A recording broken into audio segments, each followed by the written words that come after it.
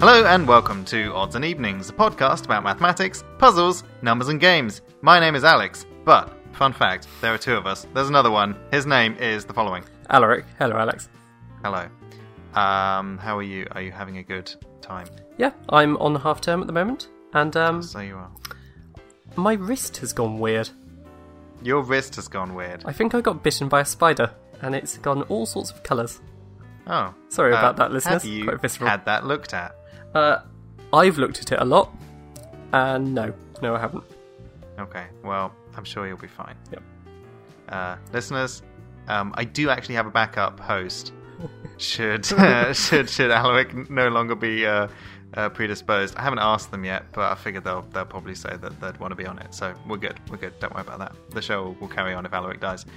Do you want to do some mathematics, or do you have more light stuff to talk about beforehand? No, was that light?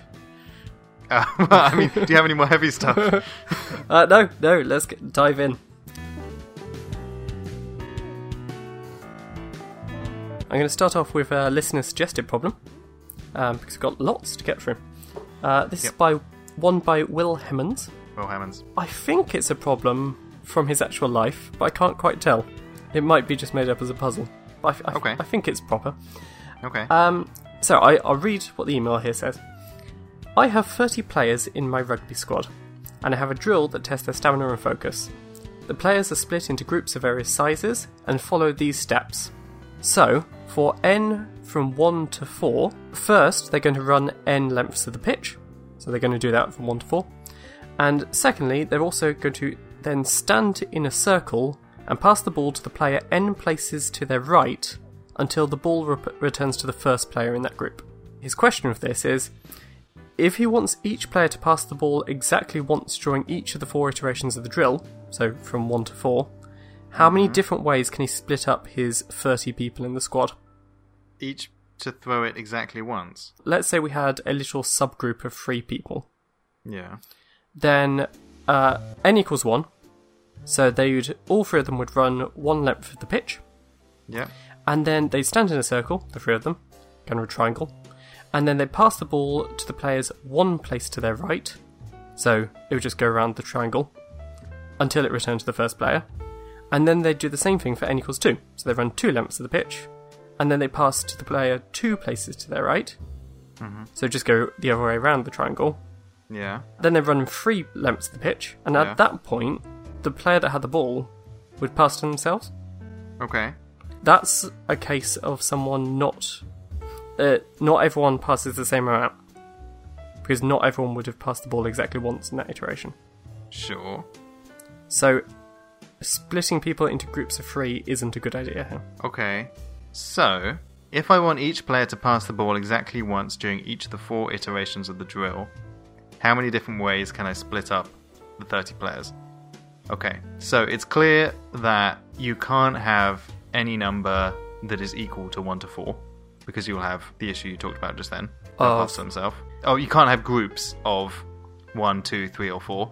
I'm not convinced on the 1 case. Yeah, well, it's how you define it, isn't it? So in the problem we're having with 2 and 3 and 4 is, say, for the n equals 2 case, for 2, then the person just passes to themselves and there's someone left out. It's fine when n equals 1, because for the n equals 1 case, they pass to themselves. Yeah, yeah. Yeah, all 1 of them would have passed the same amount. The group sizes are clearly between 1 and 30. Yep. The first thing to do, to find all the different ways of splitting up the 30 players, is to find every different possible group size, and then we do the rhythm thing that we did in the previous... Because we know the solution to that from the previous episode. How many different ways can you split up into a certain size of thing? We found the recursive formula for that. Yeah, we did, didn't we? Yeah. That was the follow-up to the music. So we can do that for any number of things.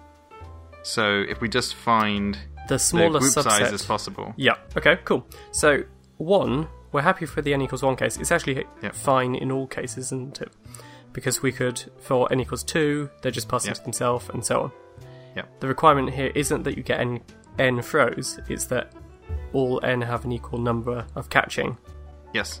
What it does mean is that if you had someone split into a group of 1 and all the other players split into groups of bigger than that, that they would have an easier time. I imagine it's easier to throw to yourself. If you were trying to get the same amount of training for each person. Yes, they would have an easier time of it. But let's not add extra restrictions into this. We can think about who's getting an easy ride later. If that counts exactly 1, if not, we can get rid of it. Cool. For the cases 2, 3, and 4, that is not going to work because everyone else will be left out. Yep. Shall we look at what happens with 5 then? So I actually have an easier, lower hanging fruit to pluck. Okay. Even numbers are ruled out. I can see why, and I'm going to put in a bid for multiples of 3 as well. Yes, that's also what I was thinking as well. Yep. So multiples of 2, multiples of 3, and multiples of 4, which happen to be multiples of 2. Yep. Are ruled out. So shall we talk that through? Sure. So let's say that we have 6 people. Yep. And n is 2. Yep. Actually, let's use 12 as an example. To do all. Let's say you have 12 people, yeah, because it gets all of them in one. And n equals 2. Then the first person who's throwing will throw to themselves. Then person number 3, person number 5, person number 7, 9, 11, and then back to themselves.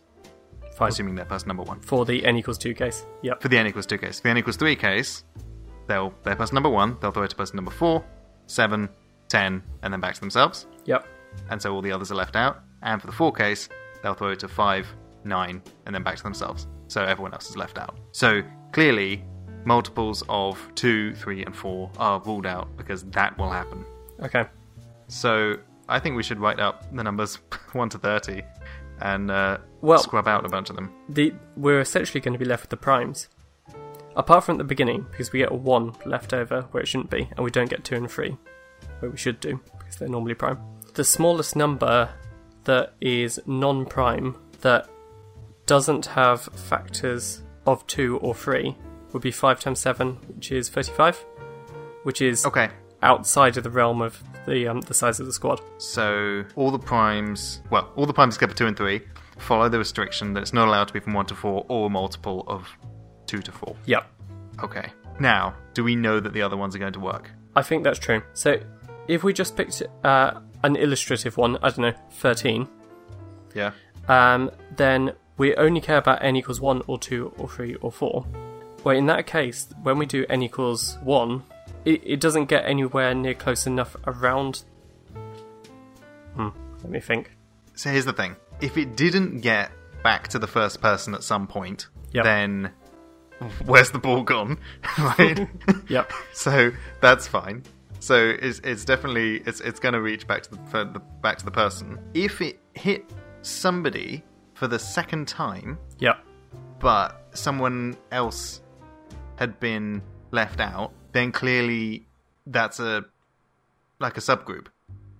That's clearly because in the 12 case, when n was 4, only 3 people got it. Yep. And when n was 3, 4 people got it. So the number of people who get it is the group divided by that number. I'm happy with that. Yep. Yeah. It's modular arithmetic. We're talking about whether these numbers divide into it. Yeah, basically. So the group sizes then is 1, and then it's all the primes from between 5 and 30. Yep. Inclusive. How many primes is that? So we've got 1, 5, 7, 11, 13, 17, 19, 23, 29. Okay. So we've got 9 in total. So 8 of them primes plus 1. So then if we load up a bunch of 1s on this, do you remember last time it was like the solution to how many different ways can you split up a group of size n into a bunch of different subgroups of a certain size? Was that like recursive thing? Yep. Where the number was equal to that, whatever that was in the n minus the group size position for all the different possible group sizes. Don't we just have to like front load a bunch of 1s, like 29 1s, and then just calculate that going forward? I know that we have an n minus 29 in there. So does that mean the 30th element is just the sum of the number of different primes there, or do we have to extrapolate the formula going forward 30 times? I don't really remember the process. The process of what we did on previous episodes. Can you remember it? I don't remember where the 0 was indexed.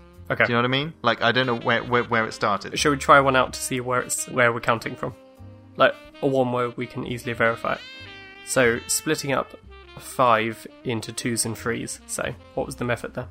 It was how many different ways can you split anything into 2s and 3s? It was 0 for 1, 1 for 2, 1 for 3, 1 for 4, and 2 for 5.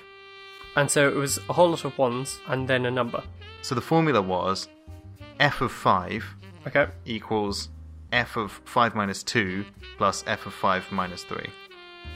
Got it. Yep, I remember. But I don't know how much of that is, like, front-loaded ones.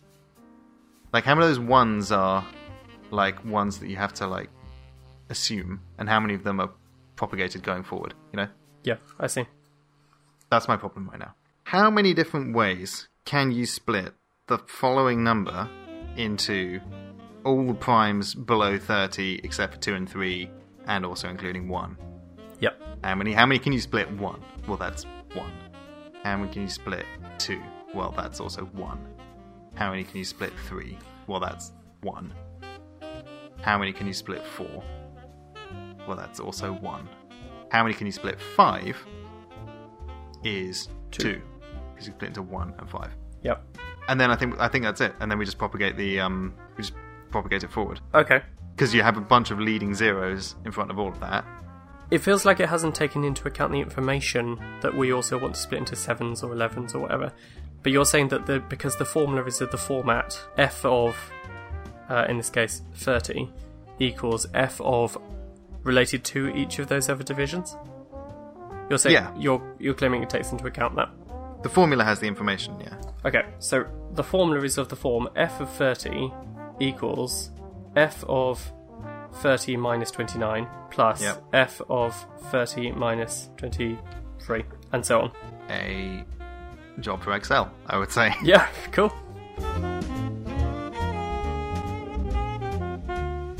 So we're trying to use the music formula, and we've just realised that we can't use it because it cared about the order. Yep. And so what we're going to have to do is count the number of...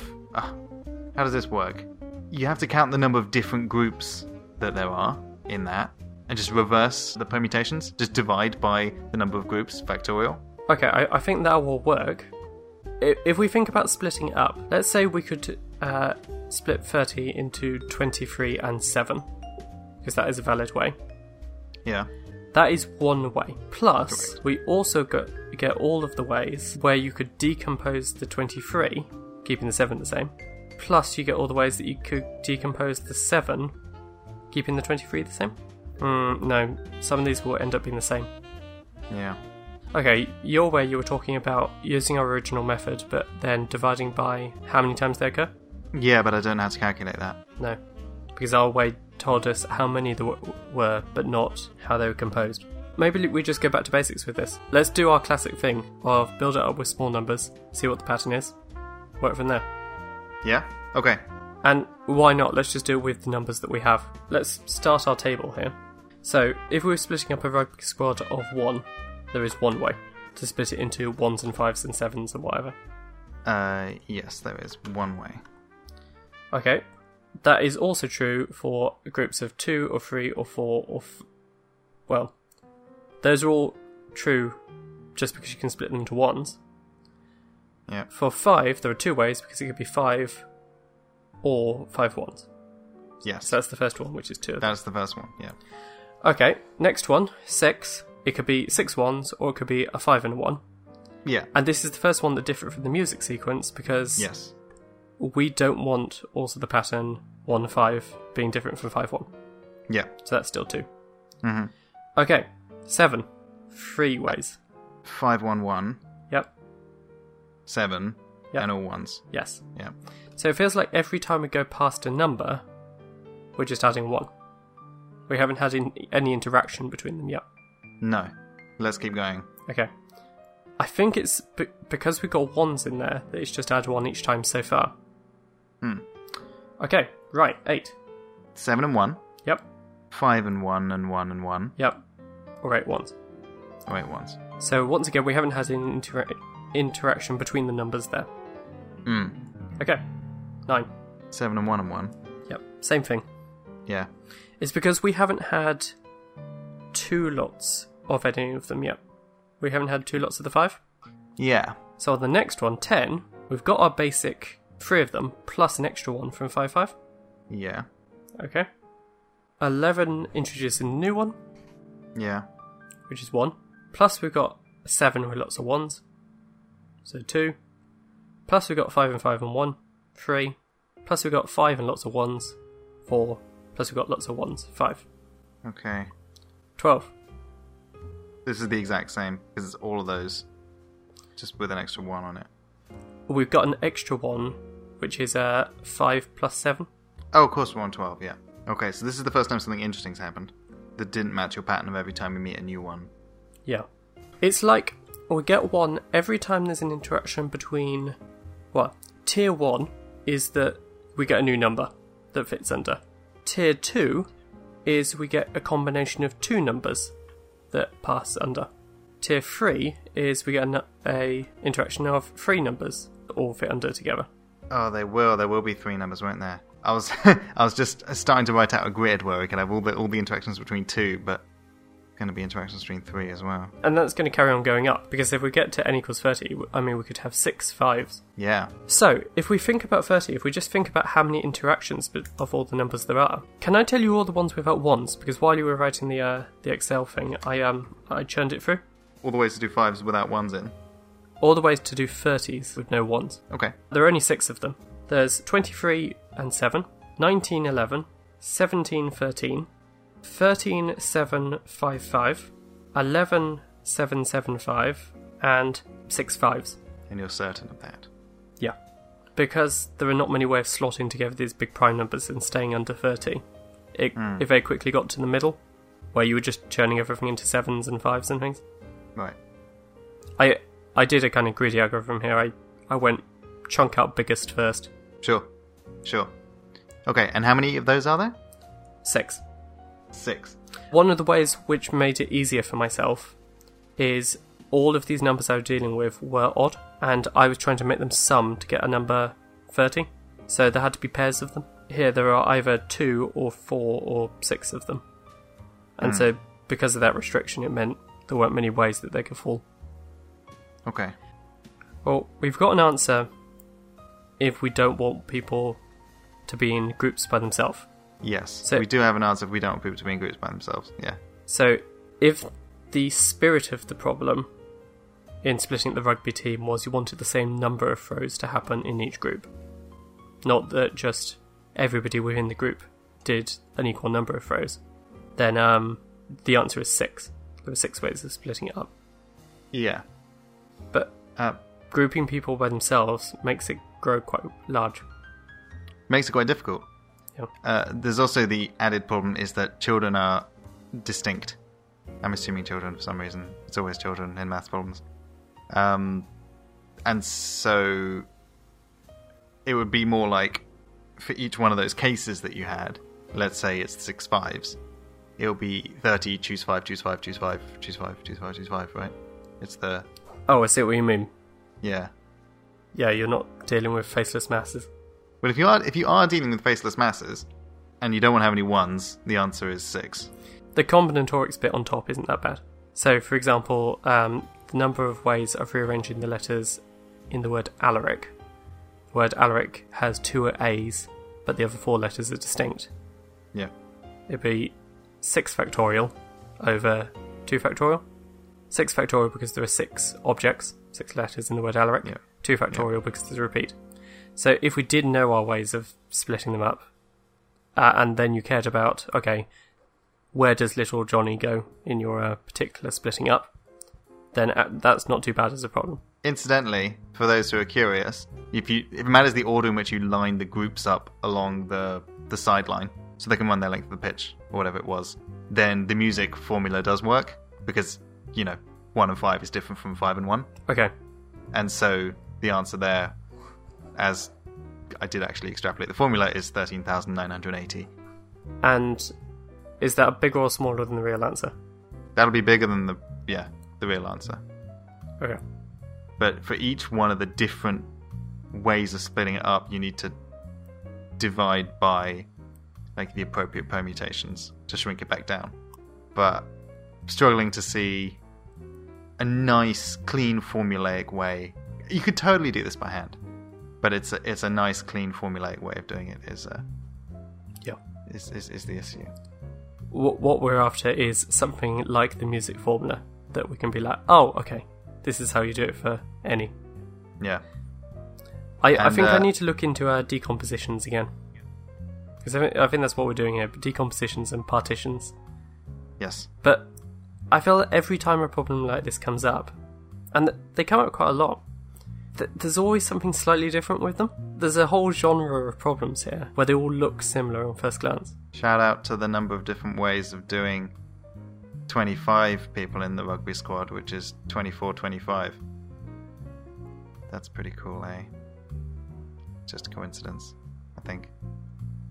101 times 25 minus 1. Anyway, it's quite clear I'm done with this. Yeah, let's move on. Yeah, listeners, email us in what you think. We're probably going to take a look at it as well in the between time. Yep. Okay, I have something for you. It takes place in a familiar location. Okay. In the past, you have probably visited the Infinite Hotel. Hilbert. Is it Hilbert's Infinite Hotel? Yeah. Okay. Well, this takes place... The setup to this takes place in Hilbert's Infinite Hotel. Okay, cool. Infinite number of rooms, possibly all With filled. an integer number on them. Yeah. Yeah. And we're starting from 1, say. 1, 2, 3, Yeah. 4, 5, all the way up to whatever. Actually, this one is going to be the integers. So not 1, 2, 3, 4, 5, but it goes in the negative number distance as well. Okay, cool. So here's the problem. All the lights are off in all the rooms. Okay. And you need to turn as many of them on as you can. Yep. You have one emotional robot. Okay. And that's the only staff member you have. You're at room 0, and you're standing there with the robot at room 0. The room numbers 1 to infinity is on one hand side, and the room numbers -1 to infinity are on the left hand side. Okay, yep. You've programmed a number of different sort of emotions into the robot. Okay. These different sort of emotional states. Yep. And it will determine what the robot does when it encounters a room. The emotional state it's in will determine how the robot interacts with the room. The robot can do a number of things. Okay. The robot is capable of turning the light on if it's off, turning the light off if it's on. Yep. After it does each of these, it can move either left or right. Okay, so this is a Turing machine. This is a Turing machine. Right, let's talk about Turing machines then instead. Okay. But I will use the language of the robot just to help listeners. So the emotional state is the set of instructions. So let's say that the robot is curious. Then if the light is off, it will turn it on, move 1 to the right. Okay. And let's say we'll stay curious. That's kind of like the definition of the curious emotional state. Okay, And so curious is go to the right. because it wants to see the next one. Like turn it on, go to the right. Maybe call it being diligent or whatever. Anyway, whatever you name the emotional state, you could say when it encounters a room that is off, it turns it on and it moves to the right. Okay. And then it looks in the next room. So that isn't a flipping of states. That is a turn from off to on. Turn from off to on, yeah. Got it. If it encounters one that's on, let's say it could move to the surprised state, where it turns it off and it moves to the left, or something like that. Okay. Incidentally, another thing it can do is change its emotional state as a reaction to that. So let's say it's curious until it finds one that's on, and it's like, oh god, this isn't right, and it moves into being scared. And so it turns it off and then it moves left, for example. Can it stay in the same place? No. Because then it would keep getting the same instruction. If it turned it on, it wouldn't get the same instruction. But it can leave the light alone. So either it flips it, leaves it alone. I think you can also do set to 1, set to 0. So it's do nothing, flip it, set to 1, set to 0. Those are the 4 instructions. A kind of true, false, Not, or... and unity. Yeah. Yeah, okay. Or identity, sorry. Which I learned from that wonderful thing that I mentioned, the quantum computing lecture. I haven't watched I it learned yet. that. Okay. So it does that to the light. Off, on, flip state, do nothing. And then move left or right, and then it can change its emotional state. which And we will... there'll be lots of different possible emotional states, because each one's like a list of instructions. Each one is like a list of instructions, and so a 2-state Turing machine Yep. has 2 different emotional states that it can be in. If you're programming a Turing machine, one of the reactions needs to be halt. So you need to have at least somewhere in there halt. Otherwise, it's just going to go on forever. Okay.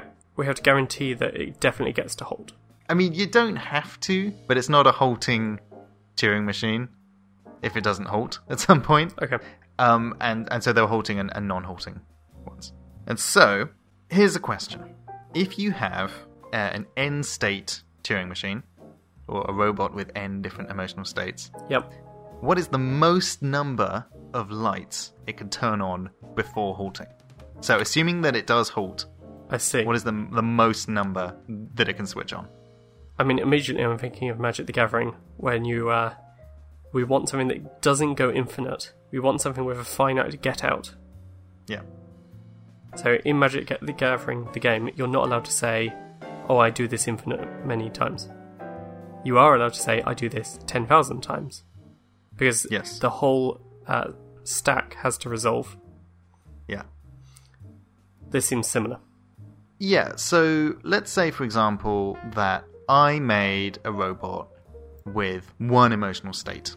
Yep.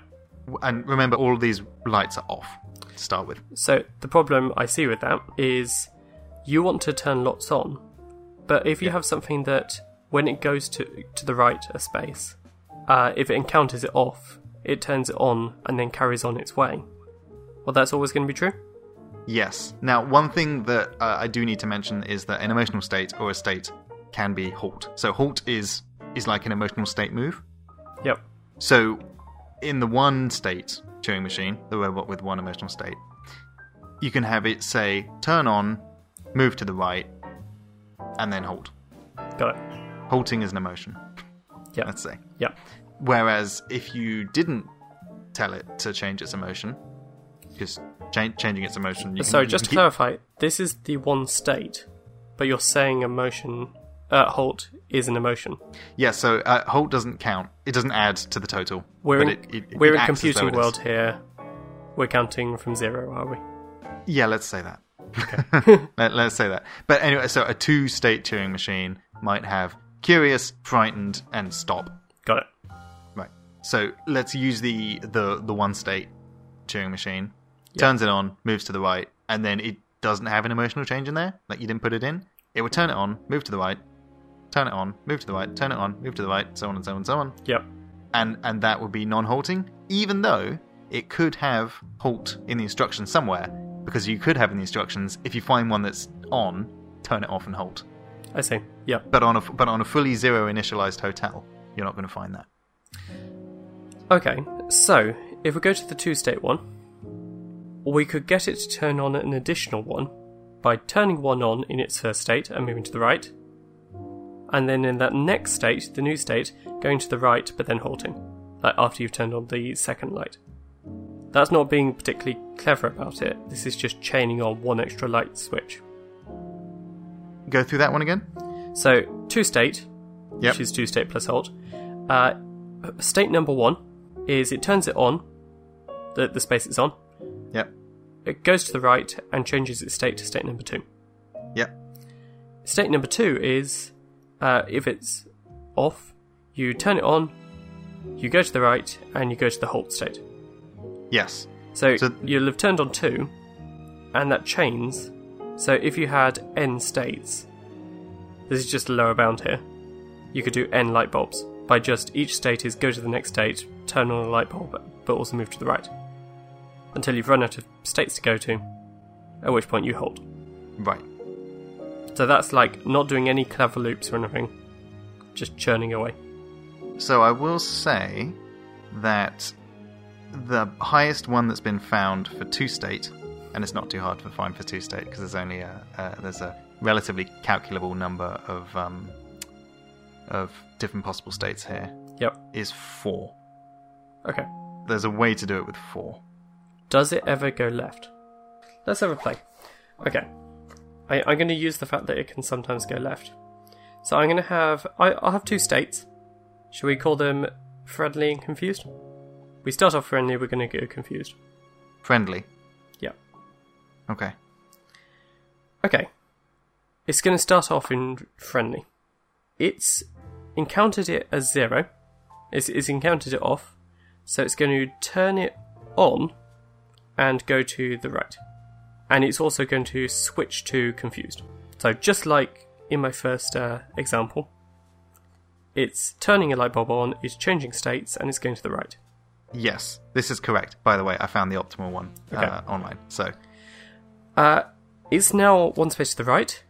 yeah, It's going to turn that one on, yeah. and it's going to go to the left. So you've had it change its state after it. So it's come to the first one. Yep. It's turned it on. It's moved to the right, and it's moved into the next emotional state. Yes. Because if you don't, you're just going to keep going on forever. Yes, that's true. Yeah, yeah, So, the step number 2 was it's now confused. It Yep. still turns it on, but it's going to go to the left. Going to go to the left. Correct. And I'm not going to change states here because I think it's fine either way. I'm going to try it without changing states, and I might rule out that in a minute. Yeah. Okay, well now I'm on a space where I'm confused, but now it's already a 1. So I don't really want to change that. So I'm going to keep it a 1, but I'm going to... You're veering into non-optimal here. Okay, I'll talk you through why it went wrong. Okay. So, it was starting from the beginning, it was friendly, it turned the first one on, it went to the right, Yep. and it became confused. Yep. When it was confused, it turned that one on, Yep. but then it went to the left. Yep. Now, when I was at the left, I'm still confused. If I keep that one a 1 and move back to the right, it carries on to the right 2 times, then goes to the left and then to the right 2 times. It's like it keeps doing it. It won't hold. It keeps filling into the one to the right, going 2 steps to the left again. Yeah. Like it gets caught in a loop where it keeps halting. It never holds. So the way that you write out a full set of instructions Yep. is you have your columns are your states, Yep. Friendly and confused. your rows are it's called symbol, but it's what you've encountered, an on or an off. I'd be calling them 0s and 1s. Yep. 0 and 1, yep. Where 0 is off, let's say. And then inside each of the boxes that you've created 4 boxes, you write what it writes, where it moves, and what its next state is. Got it. Yeah. And so for this, there's 8 options because there's 3 binary things. Except for what its next state is can also be 0.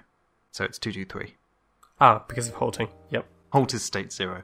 So there are 12 options for each. Yeah. So it'd be 12 to the 4. Yes. And actually, the number of Turing machines with n states is 4n plus 4 to the power 2n. Got it. Yep. Which can be reduced to 2n plus 1 times 4n to the power 2n minus 2. So, in the 2 state... So 2 state is about 21,000, because it's 12 to the 4. That's already massive. Yes, it's 12 times 12 times 12 times 12. Because in each box there's 12 different, but you can also have... But there are 4 boxes, right? Yeah. So it's 12 times 12 times 12 times 12. Yeah.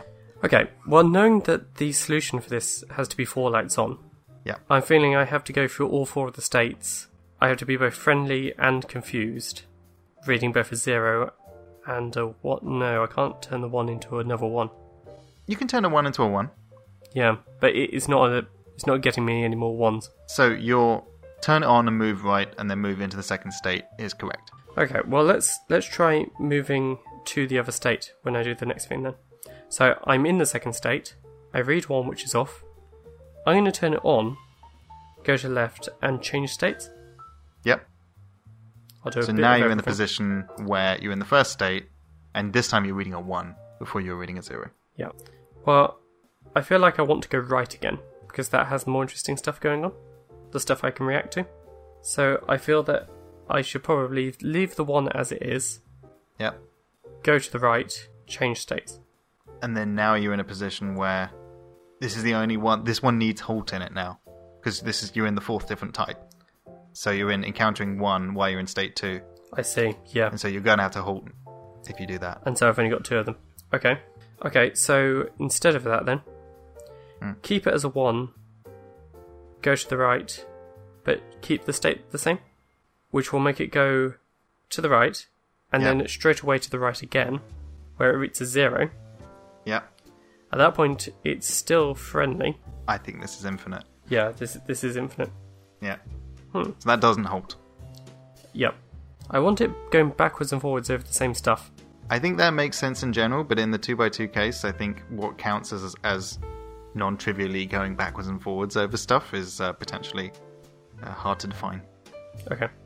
I've seen animations of like the 3-state one, for example, and it does a lot of going like left and right and turning off a bunch of stuff that was previously on just to add 1 on the left or something like that. But this one is just like, this is just a mental exercise. So I'll say your first 2, so both of the reactions to 0 that you have are correct. Okay. So I was playing around with the third move anyway. Which leads to a grand total of 144 different possible things you can do. I know one of the remaining things has to be a hold as well. Oh, that's true. So 144 divided by 3. Does that divide by 3? Yeah, it does. Just trying different options. I keep getting caught in different loops. On my third move, I tried going... so this is... I'm in the friendly state, but I'm on a 1. Yeah. I tried going to the left, turning it off, and going confused. Now, that gets me caught in a loop. So let's just get the order correct. So yeah, so you turn it off, turn the then state you move, first. and then Yeah. you turn it... Okay, Yeah. right. So I turned it off, I moved to the left, and I became confused. Yeah. Well, when I was confused, I'd then carry on going to the left. You would turn it on. Yep, I turn it move to on, the left. I go to the left, I become friendly. But then I'd be on something which was off and I'd be friendly, so I move to the right, Yeah. having just turned it on. And then you need to hold. Well, I'd then be in the confused state, You'd be in the confused state, facing down a 1. which sends me back to the... No, well, that... that's the new state. Confused and a 1 is one you haven't done yet, so that would have to be hold. And so at that point I've lit up 3 of them. Right. Hey, pretty good. In the solution to this, Yep. do all 4 of the unique states get encountered, and each of them turns 1 of the 4 on? I don't understand what you just said. Oh no, that can't be true because some of them have to turn them... I suppose my question is, do all of them turn them on? What it writes is a 1 for all of them. By the way, the stuff I said earlier about, like, change it or do nothing, it's like, those are the same. If you have a 0 and 1, then you're already writing your reaction to what a 0 would be, so Yeah, I either see. flip it or write 1 is the same as do nothing or write 0. So the only thing that you have for each state is what does it write, a 0 or a 1. And I will say, for the one that does all of them, For the That's 2 just state 4. is all 1s. is all 1s, yep. So all I've got to play with is left or right, friendly or confused, and possibly, well, one of them will be hold as well. Yeah. And it's probably not going to be state 1 with reacting to 1, because that's your next one, after you write 2. And without loss of generality, I can say that the first one moves to the right. Yeah. Cool. So right and become confused, having Yep. turned on, because they're all going to Yep. be turned on. Yep. Left and become friendly. Yep. I've already tried left and confused, so let's try... You tried left and confused and turn it off, is what you tried. Okay. So left and confused, but turning it on. Yep. So in that state, we turned another one on. So initially we had 0, 0, 0, 0, 0. Yep. Then we had a 1 in room Yep. number 0. Yep. Then we turned room number 1 on as well. Yep. Moved to the left, became friendly. Then we keep that a 1, Yep. and we move to the left, but we're confused. Yep. That is confused and 0, so we turn it on 1, Yep. and go to the left and become friendly. Yep. That turns it on, moves Yeah. it to the right, and we become confused on a 1 for the first time, Yes. and so then we keep it on and hold. Keep it on, doesn't matter which way you move, and then hold. Yep. Yep. And that's it. Cool. That's the most you can do with 2 states. Now, And there was some loss of general. There were some bits which were equal. We could have reversed all the lefts and rights. Yep. We could have changed whatever the left and right is in the one that moves to halt. Yep. Because that one doesn't really matter. There's probably a bunch of other stuff too in the more complicated ones. So, yes, and so the Turing machine, or the emotional robot that turns the most on, is called the Busy Beaver. Okay. And the function, which dictates what the most number that you can turn on for any number of states, is called the Busy Beaver function. Okay. And fun fact about the Busy Beaver function, it goes up really quite quickly. I imagine. So it starts off slow, and then it's incredibly fast. So Busy Beaver for 1 is 1. The Busy Beaver for 2 is 4, as we just calculated. Yep. The Busy Beaver for 3 is 6, as we just calculated. Well, as, you know. That's not that much more. The Busy Beaver for 3 is 6. Hold your horses. The Busy Beaver for 4 is 13. Yep. The Busy Beaver for 5, we don't know what it is, but we know it's bigger than 4,098. Okay. And the Busy Beaver for 6, we don't know what it is, but we know it's bigger than 3.514 times 10 to the 18,267. Okay. And basically people plug in like states to try and work out, because anytime you find a good one, that's the lower bound, right? It might be the answer, but it might be the lower bound. So, oh, by the way, the 4,098 is suspected to be the answer, but it's not been proven. Busy Beaver for 7 is known to be greater than 10 to the 10 to the 10 to the 10 to the 18,705,352. So this goes up impossibly fast. Fun fact about how fast it goes. It goes up so fast that for any sufficiently large n, the Busy Beaver function is greater than any computable function, which means the Busy Beaver is not a computable function. Okay. So it's so big, there is no general algorithm that can work out what the Busy Beaver function is. Because if you think about it, like, imagine you just tried to cycle through all the states, it might not halt. And so in order to solve the Busy Beaver, you kind of need to solve the halting problem. Yeah. Which is known to be non-solvable? Yeah. Yeah. And so, yeah, the Busy Beaver function, absolutely huge. By the way, there's going to be a lot of, well, I'll get to this at the end, but I'm thinking a lot about big numbers lately. And yes, uncomputably large. What this reminds me of is Langton's loops. So they're a cellular automata, one of the less popular ones. They're not as big as, say, like a Conway's Game of Life or a Rule 110. But they have this similar sort of reading of tape going on. So they are on a grid, usually infinite, and Langton's loops, they can take, each cell can take one of 8 different values, in the same way that Conway's Game of Life can take one of 2 different values, 0 or 1. Yeah. And so, like, one of the states is kind of just like dead space. It's the thing that things grow into. Mm-hmm.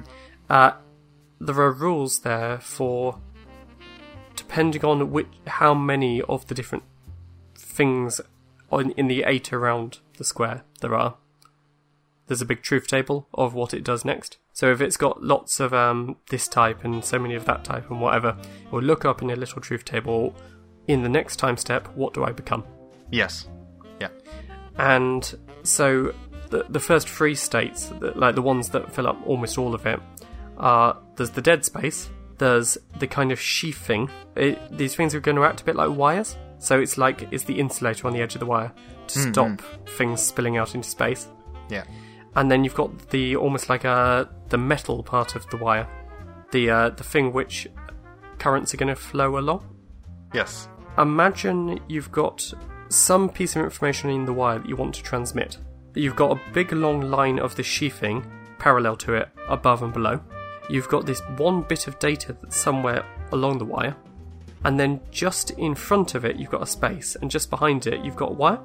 What you could do is you could program this bit of data to, in the next time step, go into the empty space, Yep. for the wire to overwrite the piece of data, Yeah. and for the Y behind it to become a new empty space. Yeah. And so it moves along. Yeah, everything shunts along. And so the main form of these kind of creatures is little loops where all of their DNA is just going around in a big loop around it. Right. But you could have it so that when they reach one of the corners of their loops, that's something fundamentally different going on. And so the data inside of the loop could know to do something different, like break out of the sheathing and start extending along that side.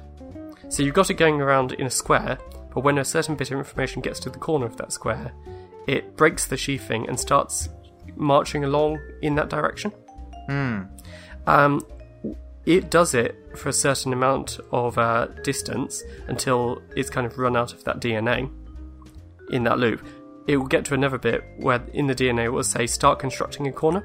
It will have made one side, it will turn, and then that same information going around the loop is being fed into it again. And so it will do another side, and then another side, and then another side, making a new square. Right. Once it intersects with itself again, it has some information there which tells it to, like, cut itself off. And so now you've got the original square plus a new square. It's like it's storing all the information in its DNA for how to reproduce itself. In quite a compact way. Yeah. So, in terms of the numbers of states here, you've got, like, background, you've got sheaf, you've got wire, and then you've got the other 5 bits of data are, like, the instructions of kind of what to do. One is, like, construct edge, one is turn, one is seal off new square, and one's there to give information to go back to the original square for it to stop constructing that one, turn 90 degrees, and start constructing one on its next side. And so each loop, after a certain time period, has made one on one of the sides, turns 90 degrees, and then starts doing it again. Meanwhile, its firstborn offspring is creating its first generation. And so you get these things kind of spiralling out. Yeah. They're beautiful. You've shown me videos in the past. Yeah. Langton had the ant as well, didn't he? Langton's ant, yeah. Again, that's quite similar to this. It strikes me as a Turing machine in 2D, basically. Yeah. The ant is facing a particular direction.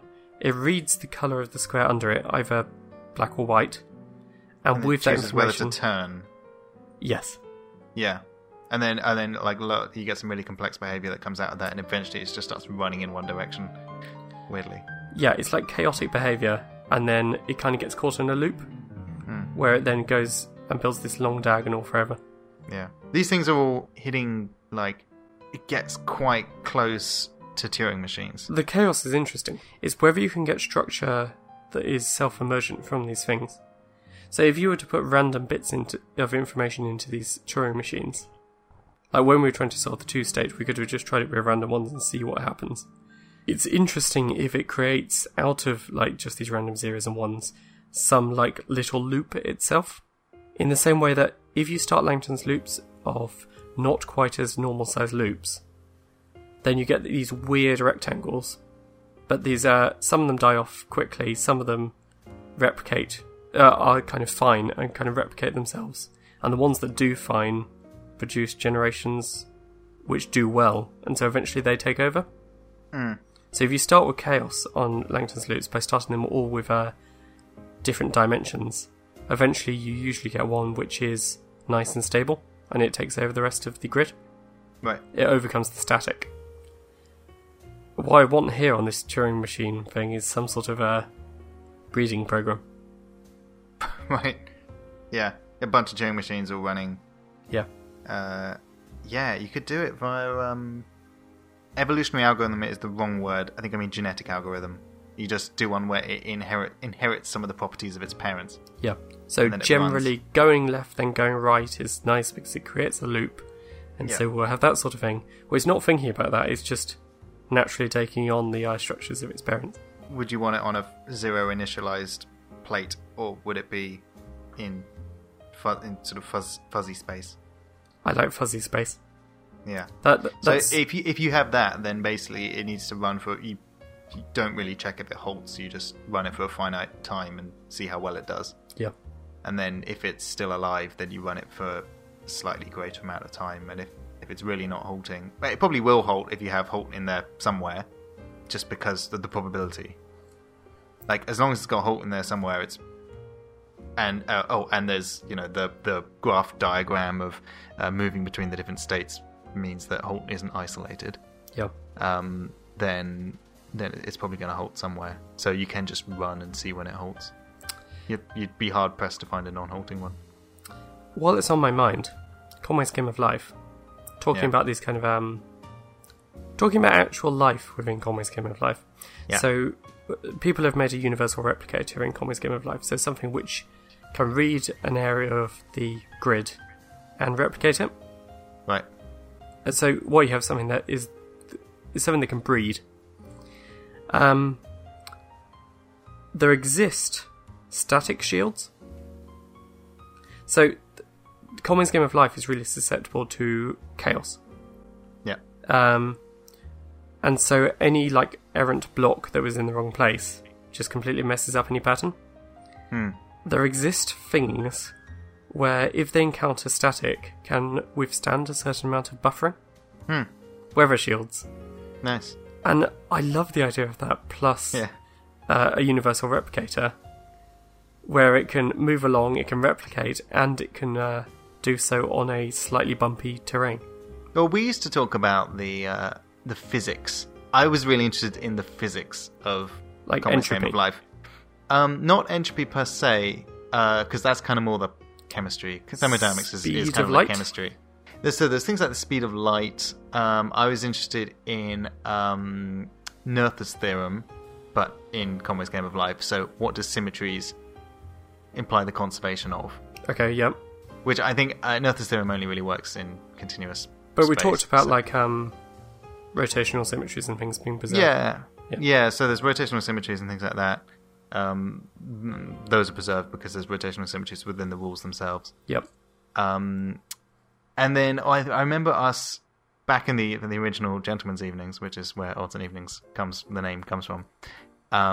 We were talking about like the chemistry, like what would the chemistry mean of Game of Life, and what would the biology mean of Game of Life? I see, going up the different scales.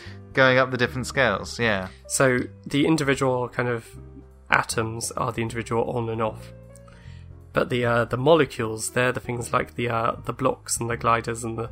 Yeah, exactly. And you can go up, once you know you've got gliders and things, you can use them. Like, people use gliders almost as electricity to determine the states. Maybe the blocks aren't the atoms at all. Yeah. Maybe the gliders are more like... oh man, I'm betraying my physics degree. I don't know what these are called, but it's the... like gluons and photons. They are this type of particle. Basically, the particle that conveys a force. Bosons. Oh, gauge. Okay. Gauge bosons. The gauge particles, force carriers, for example. Maybe like certain types of gliders are certain types of force carriers. So maybe there's like a layer below the physics, which is the really fundamental stuff. Anyway, yeah, super fun to think about, and might go into a bit more detail on another one, another episode. Yep. Potentially. But there's a lot to Conway's Game of Life. There's a video online, I think Numberphile did it, which is an interview with John Conway, and he's like, I'm so sick of Game of Life. It's all anyone talks about that I did. I did other stuff. Yep. But too bad. It's too interesting. Another thing that I heard recently, just while we're on the topic of like life and sort of complexity and things like that. So life basically demands complexity. Or complexity is what's required for life. If you have complete chaos, then there's no meaningful life there. If you have complete order, like a rigid grid, there's no life there either. So they give numbers to a particular cellular automata. Yeah. 0 being that I can't remember which way around the scale goes, but one of the numbers, either 0 or 1, is it's completely chaotic. The other one is that it completely decides, like, it always goes to this state. Right. But you can work out to quite a few decimal places, like for Conway's Game of Life, for, I don't know, Langton Loops, for Langton's Ant, where it is on the scale. And Conway's Game of Life is the big one because it's in the right Goldilocks zone of having chaos, chaos, chaos, order. And so the flipping between order and chaos is essentially what complexity is. Yeah. And so it is also a matter of just facts of the universe that order moves to chaos. That's the march of entropy, essentially. The arrow of time is indicated by entropy, as best we can tell. Wait, order goes to chaos? Yes. Yeah. Chaos increases over time. Disorder increases. But having a heat death of the universe feels quite ordered. It's nice and uniform or flat. Empty. But the number of microstates are enormous. And so entropy is the... So entropy doesn't match to order and chaos per se. So these are all kind of more lofty human terms we're using. But entropy is the number of different microstates. Okay. And so if you take, for example, a teapot, the number of microstates is how rotated the teapot is and how rotated the teapot's lid is. If you smash both the lid and the teapot, you're going to have a bunch of different pieces, all of which can rotate. And so the number of microstates is massively increased. Got it. And so the heat death of the universe has a massive number of microstates. And so that's kind of considered chaotic because, who knows what state it's going to be in. When it's ordered, it's like, okay, if I know this is here, then that one's there, and then that one's there, and so on. Got it. And life is complexity, and complexity is basically the march from order to chaos in some way. Like it flips between the two if you draw like a line down the middle, and will eventually stay in chaos. Man, how did we get onto this? You said you were thinking about life recently. I said I was thinking about large numbers recently. Oh. If I've been thinking about life recently, then it is because of that stuff I just said. I am actually reading a book, Scale, which we mentioned on the last episode, has a bunch of stuff around life in it. I've also just bought, I think it's called The Demon in the Machine, which is a book about the physics of life. It's by Paul Davies. He did How to Build a Time Machine and The Mind of God and a bunch of other cool stuff. Good books, all of them. So the last thing I'm going to say on the topic of Busy Beaver functions is that I have given myself a little task. I came to Busy Beaver functions because of Googleology, which is the kind of informal study of large numbers. It's not very academic because you will see things cited as like someone's username has found this, rather than, some kind of academic paper has found this. There are lots of great names for very large numbers. One of the largest numbers is called Oblivion. A number that's even larger than that is called Utter Oblivion. I don't like these big number ones because they're all named silly things. I like them because they're named silly things. I've made it my task to work out what in God's name Utter Oblivion is. Because if you go into it, if you look it up, it's like Utter Oblivion is the largest number that can be defined in a cungulus state, in a gongulus. And it's just like, come on. Those are real words, cungulus. I think gongulus is a real one as well. And it's just this massively expanding tree of priors that you need to know. The Busy Beaver function being one of them, so I'm glad that I've understood the Busy Beaver function, because it's a number of other things depend on it. It feels like with all these big number of things, you just keep feeding things back into themselves. Yeah, exactly. But I don't think they're super enamored with trying to find the biggest number they can. I think they're particularly interested in working out which numbers are bigger than others. Yep. It's the comparative. It's not an absolute. It's the comparison.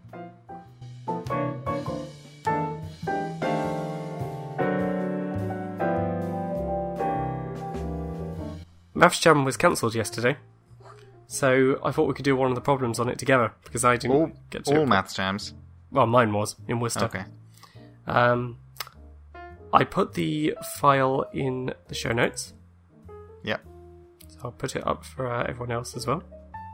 I'm looking at the bottom. It says the puzzle is called Gamble Shambles. So it's some sort of probability thing. So, in this particular example, it has a number line going from 0 up to 10. You start on 0, and you're going to roll a die, so a normal 6-sided one. You will move forward the number of spaces shown. Yep. And your aim is to keep doing that until you either land on 10 or go past it. If you land on 10, you win, and you win £1. If you go past 10, you lose. And it says, essentially, what's the expected value? How much are you going to win? And what happens if you change it from 10 spaces into n spaces? Playing the game 100 times, does that matter? It's just 100 times the expected value. I think it's just making it so it's a nice number. The expected value is going to be the same as a proportion of 100 as if you did 10,000 times. Yeah. For example, because each one has an expected number of times. Yep. Can I just go on a quick side thing about this? Yep. It really annoys me when statisticians, people who are trying to make statistics useful to the public, use there are 100 people. What would these 100 people look like if... And then they overlay some, clearly, a percentage over the top. There are 100 people in the world, this many of them are Chinese. Yeah, and it's just... I get, outreach and trying to help people understand, but, that's really quite patronising, I think, to use the 100 people. People know what a percentage is. Maybe I'm overestimating people, would be the reaction someone would say to that. But I think people know what percentages are enough to understand what 60% means. It means 60 and 100. At least do something interesting, there are, 300 people. And then it's not the same as a percentage. But they always use 100. Anyway. I think people hear percentage and they go non-visual. They're like, oh yeah, that's just a number. Yeah. Whereas there are 100 people, I can picture them. I went to school, there were 100 people that I knew. Yeah, but 30 would be better for that, because it's here's a classroom. Or 50, it's here's a house party. Well, it's quite a big house party. But you know what I mean. Yep, I get your point. I hadn't thought about it before. I think it's fine. Oh yeah, it's just something for me to get annoyed about. It's not something that I want to actually change. It's just every time it's rolls eyes. Right, so... This looks similar to the last thing we did. Yeah. How many different ways are reaching 10? Yep. By adding up the numbers 1 to 6. How many different ways are there reaching 11, 12, 13, 14, and 15, which is the highest you can go? Yep. It's the exact same thing, except, you're adding together 1 through 6. And there's a kind of probabilisticness to it. Oh yeah, and there's a probabilisticness to it. It feels like if you were more than 6 spaces away from the finish, it doesn't really matter. It feels like if we were going to 1,000, then you can almost just shunt yourself up to randomly somewhere in the 994 upwards, and then just go from there. No, because the probabilities will add up in the run-up to it. The probability that you'll land on 3 is different from the probability you'll land on 5. Probability you'll land on 5 is different from the probability you'll land on 7. Once over the course of it.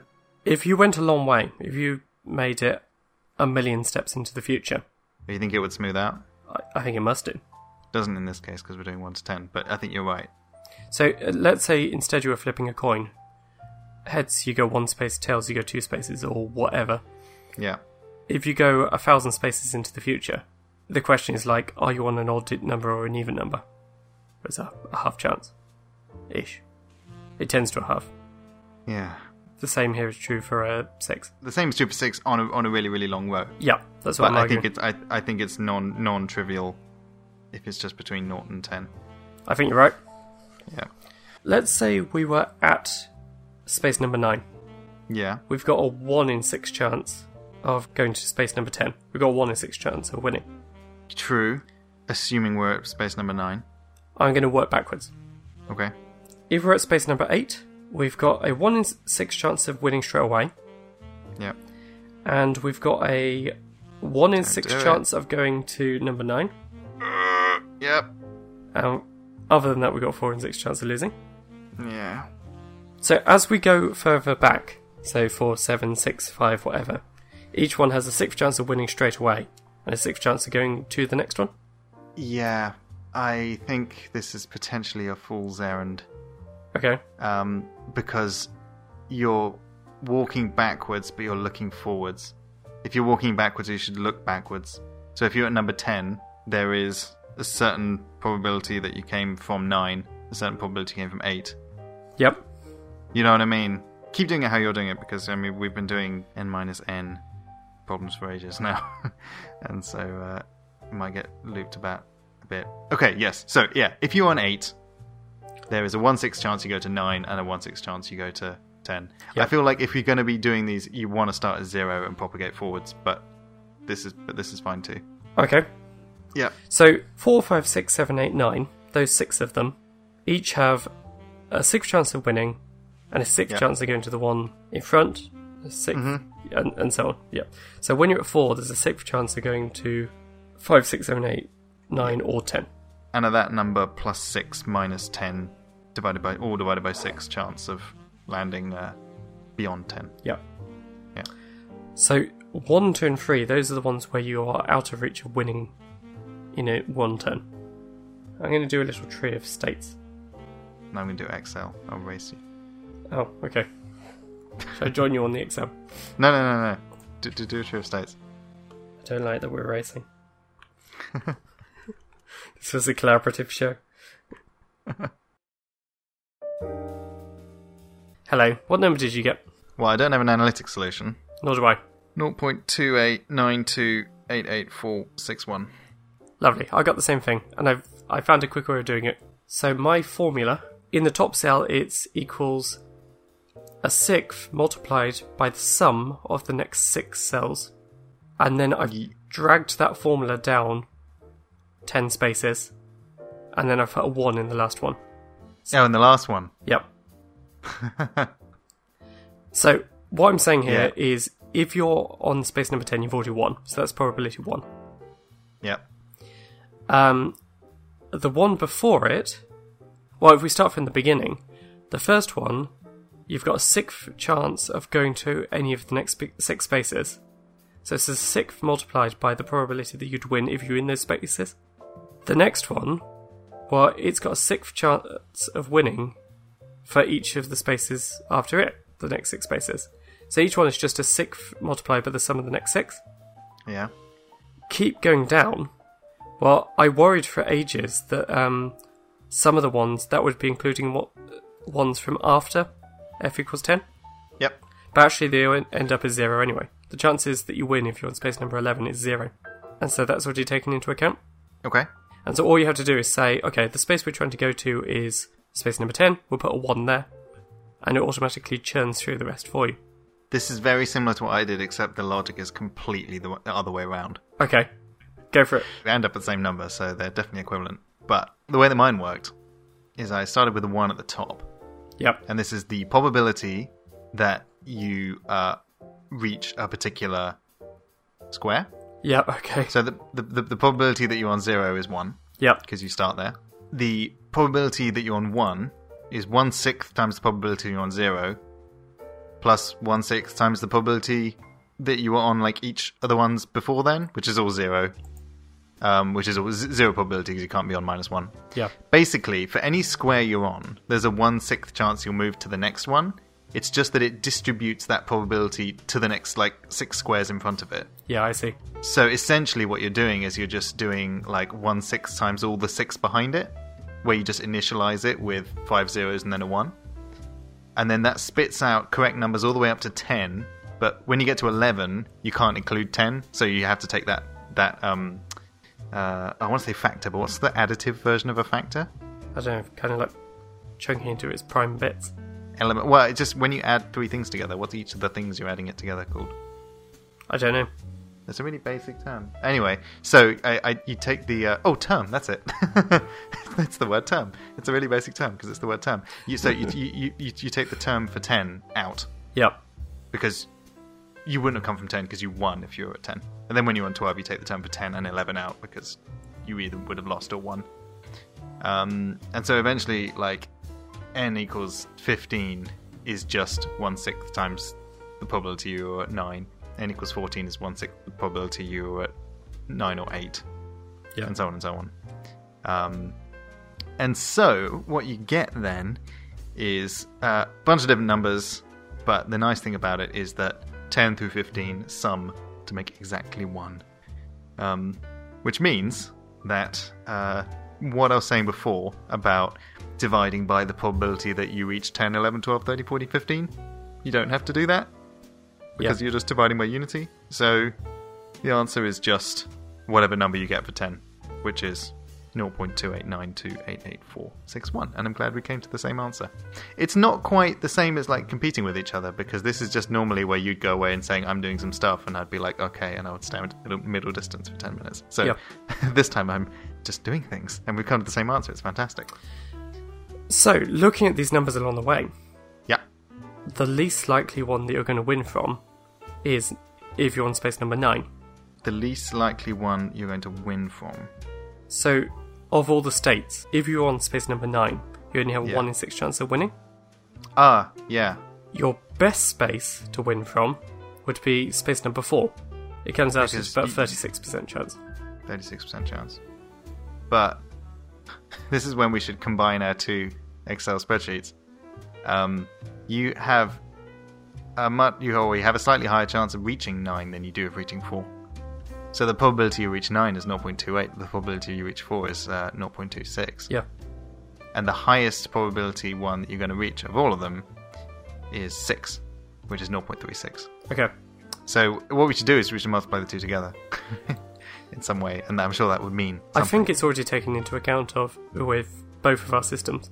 Both of them have this recurrence thing. It's just which bit of the recurrence relation we're looking at. Yeah. Yeah, exactly. What I've done is I've dragged my list really long just to see what happened, Oh, yeah? and the number converges. In the spaces when you get nearer and nearer to your target number, it becomes more erratic. So, like, the one just before my target number is a 6th, and it hops around a bit. But if I go far away from my number, then the probability equals out to this number 0.2857142857. Incidentally, that's also the probability that you'll reach that Yeah. number, which is I've just now extended mine out. So yours is the probability that you'll win from that spot, and mine is the probability that you'll reach that spot at all. Yeah. And it's quite interesting that they converge to the same number to that many decimal places at 72. I have. Yeah. So, when you're a long way from the number, it doesn't matter. You can be in any of these spaces. It's just, when you get close, you want to land 6 away from your target number. That's the sweet spot. But basically what this means is if you have the same probability of reaching any of 6 away or 5 away or 4 away or whatever, it just means that the probability that you'll land on your target number is 1/6. If you're a 6 away, there'll be a 6th chance. Because you have an equal chance of being on any of the 6 in front of it. Oh no, that's But not how you it also works. get No. some equal- Yeah. Yeah. No, that's not how it works. It's like by landing 6 away, you get the most opportunities to keep having goes at it. I'm just going to expand down to about 200, 175, and then what I'm going to do is I'm going to take my formula and I'm going to do the appropriate, like, endy bit. You know what I mean? Yep. 0.2857 is the chance that you'll land on the end one. So for 1 to 10, the answer was 0.2892. So for 1 to 10, there's only a very slightly increased chance that you'll land on it. Like, the aberration for going from 1 to 10 is pretty insignificant Yeah. compared to the eventual answer. I'm trying to work out the analytical form of this number. Seeing Oh. if I can make some loops and things of algebra to fix it. Well, what you would do is you would have, like, numerator and denominator as different columns and rows in Excel. Well, I'm trying to do some stuff with geometric series. Sums of geometric series, because we've got a whole lot of, like, a 6 times a 6 times a 6 going on. Oh, so just do 6 instead. But they're kind of nested, it's a bit more complicated. So if you're 1 step away from winning, if you're on step 9, you got a 1/6 chance of winning. If you're 2 steps away, if you're on step 8, it ends up that you've got a 1/6 multiplied by 7/6 chance of winning, which ends up slightly bigger. 1/6 multiplied by 7/6. Yep. If you on step number 7, so 3 steps away from winning, you end up Yep. with a 6th multiplied by 7/6 to the power of 2. That keeps going back. So if you're on step number 4, you've got a 6th multiplied by 7/6 to the power of 5 at that point. But after that, the pattern breaks. Because So the answer is 1/6 multiplied by the sum from n equals 0 to n equals 5 of 7/6 to the power of n. if you're within winning in one move, yeah. Beyond that, it's not quite the same because you no longer definitely lose with one of your moves.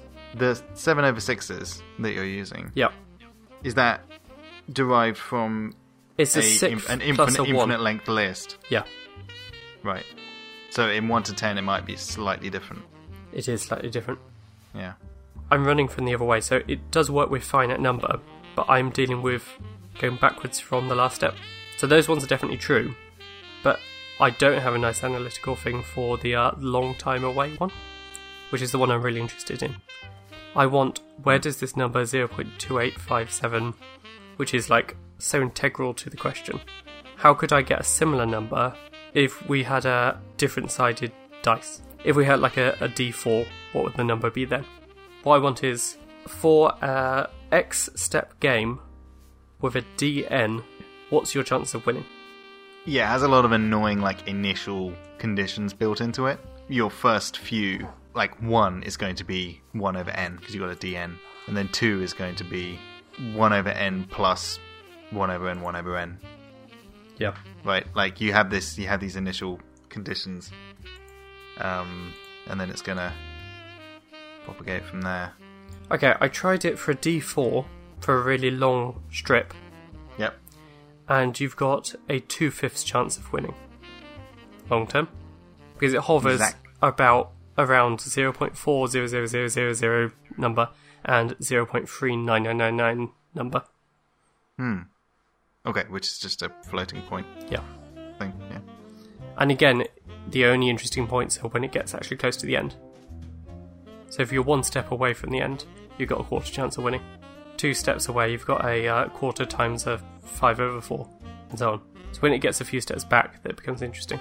So, as a table here, if you've got a D4, probability of you winning on a long strip is 2/5. If you've got a D6, your probability of winning on a long strip is 0.2857142857. What I'm going to try and do here is come up with a nice pattern in general. Oh, for 6, on a long strip, the probability that you win at all is 1,020 divided by 6. I don't know where 1,020 comes from. It's really annoying and frustrating that we're both taking different, angles at this. Yep. In terms of my model works out the probability you'll land on any particular square, and your model works out the probability that you'll win as long as you're on a particular square.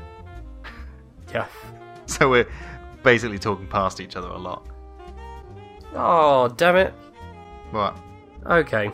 Do you know what a 7th is? I should have recognised this number, Alex. I feel embarrassed. It's 0.142857. 142857. It repeats. Yeah. As you do 2 sevenths, 3 sevenths, so on, you just churn around the digits. Yeah. You cycle through them. Oh, it is a 7th. Yeah. The way that I realised it had to be a 7th here, and then I was like, oh yeah, of course, is if I have a D1, the probability of me winning is 1. Because I just go 1 space forward every time, so I definitely hit the end space. If I had D2, I've got a 2/3 chance of winning. Why? Well, I just plugged it into the formulas, but You have a 2/3 chance of winning because if you're on the end bit, you have 50-50 chance of winning, and then if you're on the one before that, yeah, that makes sense. do you know what I mean? Yeah. Yeah. With a D3, you've got a half chance of winning, which is a 2/4 chance of winning. Oh, so the 2 remains. Yeah, so it's like 2/2, 2/3, 2/4, 2/5, 2/6, and then R1 was 2/7. Yeah, it is just twice the 7th. And so, on a long strip, for a DN, you have a 2/n+1 chance of winning long term. Cool. Don't know why, but great. Yep, I'm happy with that. There's probably a really intuitive reason for why out there. This just strikes me as the type of thing where it's just like, oh yeah, super obvious. So there's an email from Will Hemmons, who's been emailing us a fair bit. This is the fallout of people listening to the back catalogue, which we always encourage. Always email us about previous problems. We will continue to say it to the end of time. But you remember the ducks on a pond problem? Yeah. It was like, what's the probability that a duck is all on the same side? Yeah, it was a circular pond, and are they in the same semicircle? So, let's come up with an analogy for the ducks problem. Okay. It's a game for N people. So you can think of a pond a bit like a clock. Okay. You know, it's circular, it's divided in pieces. If you imagine a game for N people, one player places their piece on 12 o'clock, and everyone else puts their piece on a random time on the clock face. Okay. What's the probability all pieces lie within a single 6-hour period? So, same problem, right? But that's discretized. I don't think he's talking about putting them on particular clocks. Okay. Yeah. Yeah. Okay, cool. Starting at 12, the probability that any single piece is within 6 hours is 50%. So, the probability that all n-1 is 50% to the power of n-1, which is the solution that we got for the duck problem, right? Yep. And so you can use that sort of like without loss of generality type thing. I think we've already gone through the solution from another person emailing in. But it's basically the same. Just think of it like a clock. Okay. Yeah. You start with one of the ducks. Each of the ones round to the right from it has a half chance of being in the same half. Yeah. So that's n-1 opportunities for success. So each of them is a half to the power of that. But you had n different ducks to start with. So it's n multiplied by 1 over 2 to the power of n-1. Yeah, you get sort of n chances. You sort of look at the next duck, or look at the next piece on the clock. Yeah. Because the solution was n over 2 to the n-1, wasn't it? Yeah. And so it's like, okay, it might not work for the 12, but maybe it'll work for the one that's at 7. Yep. Because, yep, if you take 12, it might work the one that's at 7. So, yeah, you get n chances at looking at these. It feels like a lot of information is destroyed in that method. Yeah. I was actually thinking about this problem the other day because one of my students in class asked me about a problem. So if you pick 4 points on a sphere, I think this is on the surface of a sphere, but it doesn't matter if not. Yeah. What's the chance that the tetrahedron that they make has the centre of the sphere within it? Yes, this is a 3 blue 1 brown video. Oh, is it? Okay. Yeah. That channel is influencing all of my students. I know. Well, it's good. I mean, it's a very good channel, but gets in under the brain. But that problem is like the 3D version of the ducks. It's what's the chance they're all in the same hemisphere? Yeah. I need to watch the whole of that channel. I feel it's now my duty as a maths teacher. There's a lot to catch up on. Yeah. It is really good. I spent most of my Mauritius holiday lying on the beach watching 3 blue 1 brown videos and listening to the Sleepy Cabin podcast, which is the podcast that influenced my push to get us to put jazz music underneath the us talking at all times. Because they had echoey piano music under at all times. That's where I got the idea. So that Mauritius holiday has a lot to answer for.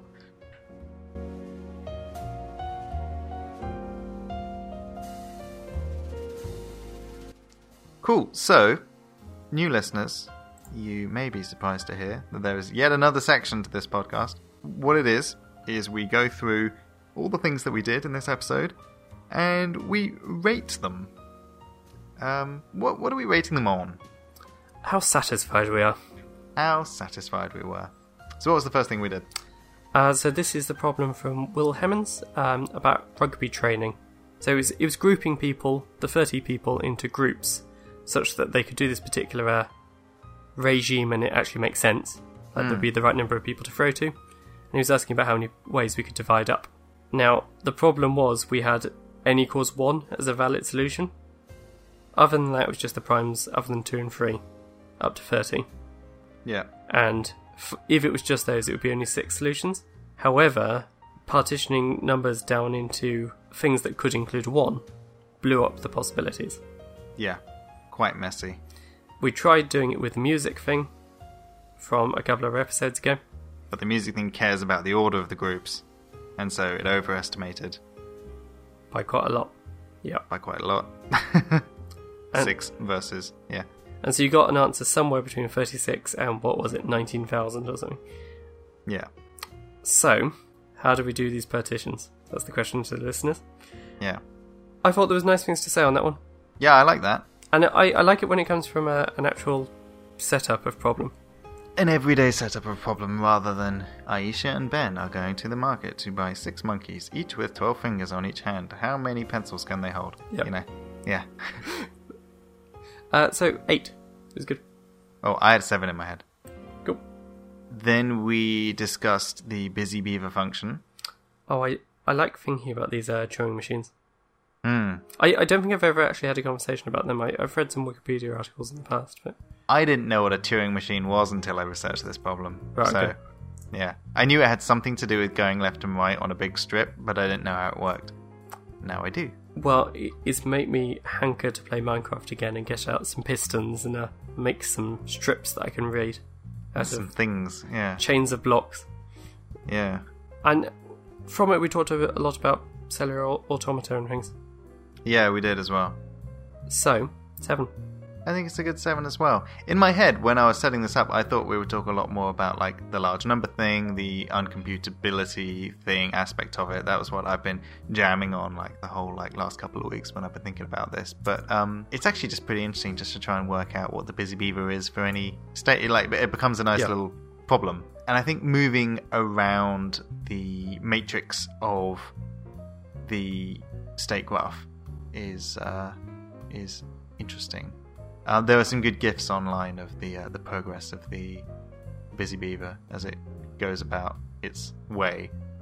So it has some sort of like fundamental computing stuff in it, but I like that it links into Googleology and sort of big numbers and things because it does just explode in how large it is. Bigger than any computable function, which is I think is a good claim to fame for a function. Right, you're so large you cannot be computed. But it is kind of, it's kind of a 7 because we veered into chit chat. But chit chat is always interesting, even if we don't solve things. Yeah. Well, we did some solving. We did the 2-state. Yeah, that was fun. And then the last one we did was one from Maths Jam. Got some Maths Jamming out of my system. Yeah. The shouts that they design are always brilliant. The shouts are good. There's always 1 or 2 good things on there. Worth turning up to your local Maths Jam. Head to mathsjam.com. Yep. For more information. They're all over the world, and they're about once a month, and it's just doing puzzles with people down the pub. They should get mathsjam.math. Can you get .math? Is that a thing? I'm not into these alternative domains. No, they just released .dev the other day, which is pretty good. Seems a long time coming. This problem was us dealing with the probabilities. So it's a bit like if you're on a snakes and ladders, but without any snakes or ladders, you're just following a long strip of board. What's the chance that you land exactly on the end square rather than overshooting? Yeah. And I'm glad my initial intuition of it, long term, just tending to a particular number, was right. And I like the pattern of numbers that we got from these. I like that it came out as 2/7, and then there's the whole pattern of other ones. It's not quite finished in that I want to know why 2/7. I need to play around with the geometric series, I think, on these ones. If it did have snakes and ladders on it, or chutes and ladders, if you're from the US, that wouldn't make it blow up to infinity, would it? Because everything has a sort of like 1/6 multiplier on the front of it. Yeah. So, again, you only care about what it is at the end. Yeah, no, I get that. I'm just wondering whether the you create a feedback loop if you had something that pushed you backwards, but it's not a feedback loop because the multiplier on each loop is less than 1, so it would converge. It'd just be really hard for Excel to calculate if you're doing it in Excel. You've got to go like what you want square here by square. are Markov chains. It becomes matrix multiplication. There are a whole lot of different states it can be in. Each one has a whole lot of probabilities of where it can go to the next place. And to work out the expected value of where it is after a certain number of steps, it's just multiplying a whole lot of matrices together. Yeah, I guess it would be. Yeah. Some people that are doing further maths at A-level will have done some modules on this. But it's certainly something that you'll do in probability when you get to university, doing a degree in maths. I don't remember that from my further maths. I would have liked to have done Markov chains. It's in some exam boards rather than others. I didn't do it when I was doing further maths either. No, I did OCR. Yeah. But maybe things have changed over the years anyway. 9. Yeah, pretty good. I'm going to 9 that as well. Why didn't we put 10? Oh, yeah, because there was no super intuitive, knock it out the park reason as to why the analytic solution we got was the solution. Yep. It was just the pattern we observed. So, if anyone has a great reason why, let us know. Cool. Well, thank you very much for coming along to the show. This is the longest recording session we've ever done. We're coming up to 3 hours now. Oh, God. Hopefully I can edit this down to an hour and a half or an hour and 15. There was a lot of just sort of sitting quietly thinking about Turing machines or sitting quietly doing Excel. So it should be a lot of compression. Maybe whole sections will be cut. Who knows? Who knows? There's nothing wrong with a long episode. It's just my own sanity editing. So we hope you enjoyed it. This is potentially the longest episode ever that we've ever done. If you would like to pass comment on anything that you've heard, even if it's not to do with the problems, even if it's just like, oh, hey, you got a stupid accent, then that's fine as well. I don't want to hear that. No, I mean, we don't. Yeah, just send that one. Send that. My DMs are open on Twitter, which you'll find out in a sec. Just send that one to me. Then, the way that you can do that, to pass comment, as previously mentioned, is to go to oddsandevenings.com. There's a button, you click contact, and there's a form you can fill in, and it will land in our inbox. If you want to get reached directly to that form, it's oddsandevenings.com/contact. We are on Twitter. It is our main home base, twitter.com/oddsandevenings. We are also individually present on the internet. You can find me at twitter.com/speakmouthwords, and I lied earlier. You can't find Alaric anywhere. Sorry.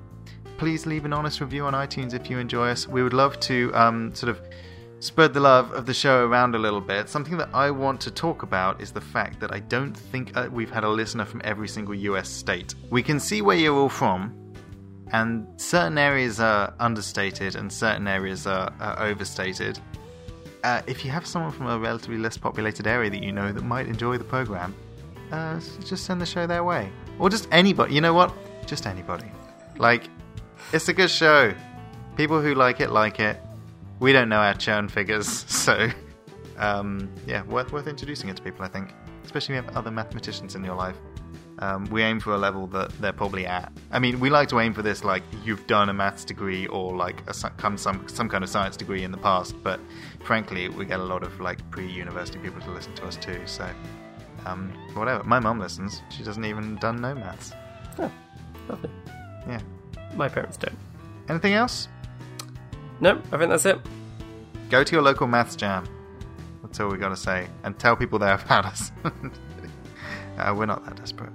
We just like to do the show. And we hope you like listening to it. See you next time. I think the spider bite is going down. The powers are weakening. It'll take you a little longer to multiply by 8.